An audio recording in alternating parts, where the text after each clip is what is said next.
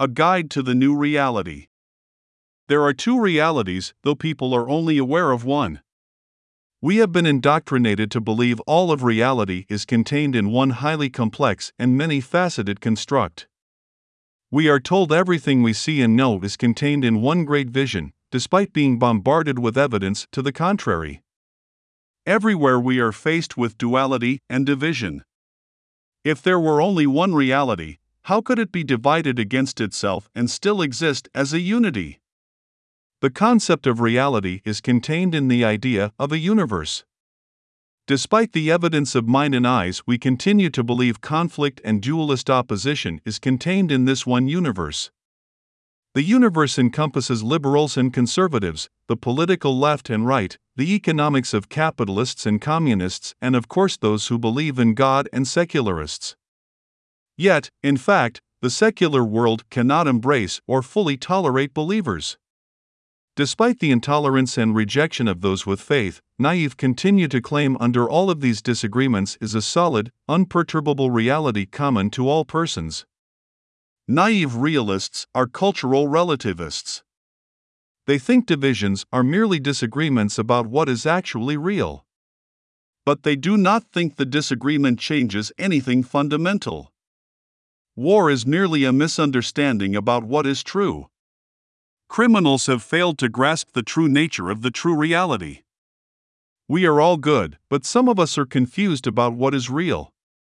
But then there are Christians who refuse to fit in. We do not think the disagreements are superficial and something deeper exists that is common to all persons. As secularists claim to try and find a compromise with Christians, we only find more and more reasons to reject any compromise. Fundamentalists are of the opinion that as bad as these visible divisions may be, there is a division that is deeper and more serious than the ones which preoccupy politicians and social justice warriors. However, it is a fracture which those who think the universe is one totality of all that exists cannot see. Conventional reality is phenomenological, meaning it is dependent on observation. If it cannot be observed in some way, it cannot exist. Phenomenological reality is the reality of the five senses. But how reliable is the information gleaned by electrical impulses transmitted along nerve fibers to be interpreted by neurons? Is the brain's neuronal network a reliable storage facility when we know other storage systems are prone to error and corruption? Most communication systems are prone to error due to signal loss and noise. Is redundancy built into man's reality? How does the brain categorize inputs to create a reality one can be conscious of? If the brain is being bombarded with a random cacophony of signals, how does it make sense of what it receives? There has to be a way to route and organize all of the signals hitting our sensory channels to make all of these signals into more than just noise. What is consciousness of self, when consciousness is the awareness of everything that the self is constituted from? Is it possible to be conscious of nothing but the self? We are our memories and experiences. We are aware of what forms us, and the awareness of everything is us. Our awareness of self is the awareness of all that the self is aware of. We are aware of our body, and our body is what is aware, or so the experts tell us. But they cannot tell us how the explanation makes sense. How is the body aware of something other than the body that is aware of the body as not being it, if the awareness is the body? How is who we are, aware of who we are, as something that is separate from who we are, yet what we are conscious of is the totality of all we are? What is the observer when the observer is being observed? How is it possible for a person to experience themselves, and to experience the sensation of their own existence? The problems for a materialist are insurmountable and not even debatable in a productive way. We see the problem, but it is not possible to talk about the issues in a coherent or comprehensible way, using the language and ideas of materialism. This is why metaphysics is shunned by materialists. Physical beings cannot both be what they experience and be aware of what they experience as something external to them. The problem with materialism is that it denies mankind's role in the formation of reality, we are treated as the victims of reality, or at least bystanders. This narrative creates a host of problems, not only in our efforts to understand how we understand reality but how we systematically impact and alter it. Reality is not something divorced from humanity. We are an intrinsic part of it, not an effect produced by it. Because so many think reality is out there and an environment we walk around in, they tend to consider reality something to be consumed. It is almost as if mankind was a tourist and reality a resort. The problem of understanding reality as distinct from the observer reaches its zenith when we consider the relationship between mind and brain. The brain observes reality. Reality is in the mind, but the mind is in the brain, which is part of reality. How can reality be in the brain if the brain is simply an element of physical reality? Physical reality is observing itself even though reality is nothing more than events that we cannot see behind. Events exist because fields exist. A field is an event area. If a field enters another field, an event is observed. But there is nothing that can be observed other than the event. A particle changes location.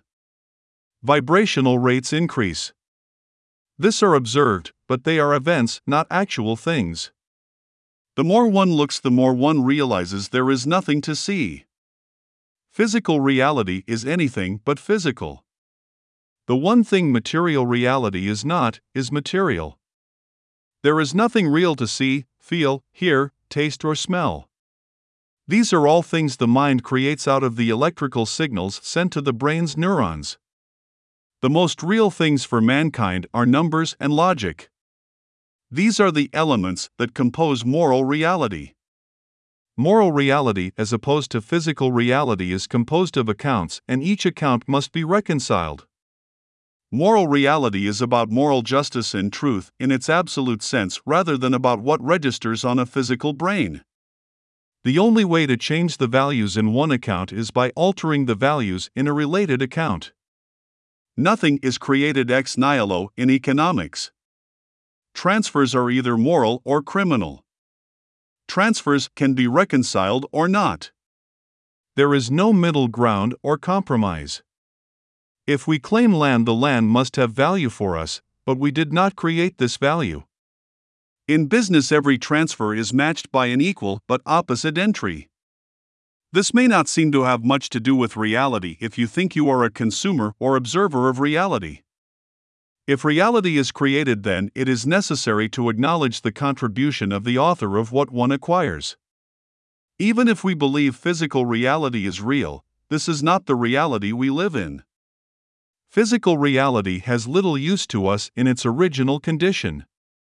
We do not live in nature. We live in houses and apartments constructed by us in artificial environments called cities and towns.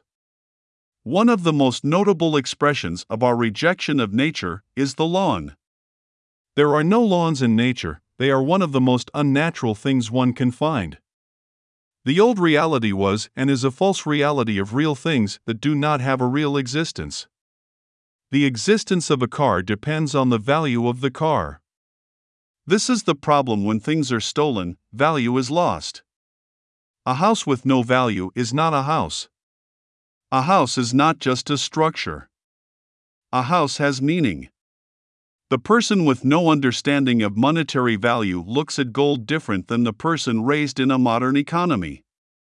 What is a city with no people? The physical elements are all there. But without people, the many thousands of buildings lack the essential quality of what makes a city a city. When people no longer value a place, it loses meaning and becomes a ghost town. The old reality is things with no meaning or purpose. Without purpose, things are exploited.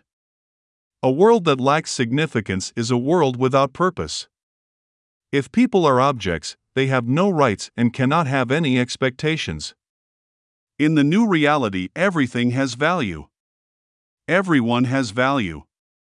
We cooperate because we cannot impose our value or purpose on those things that already have value and purpose.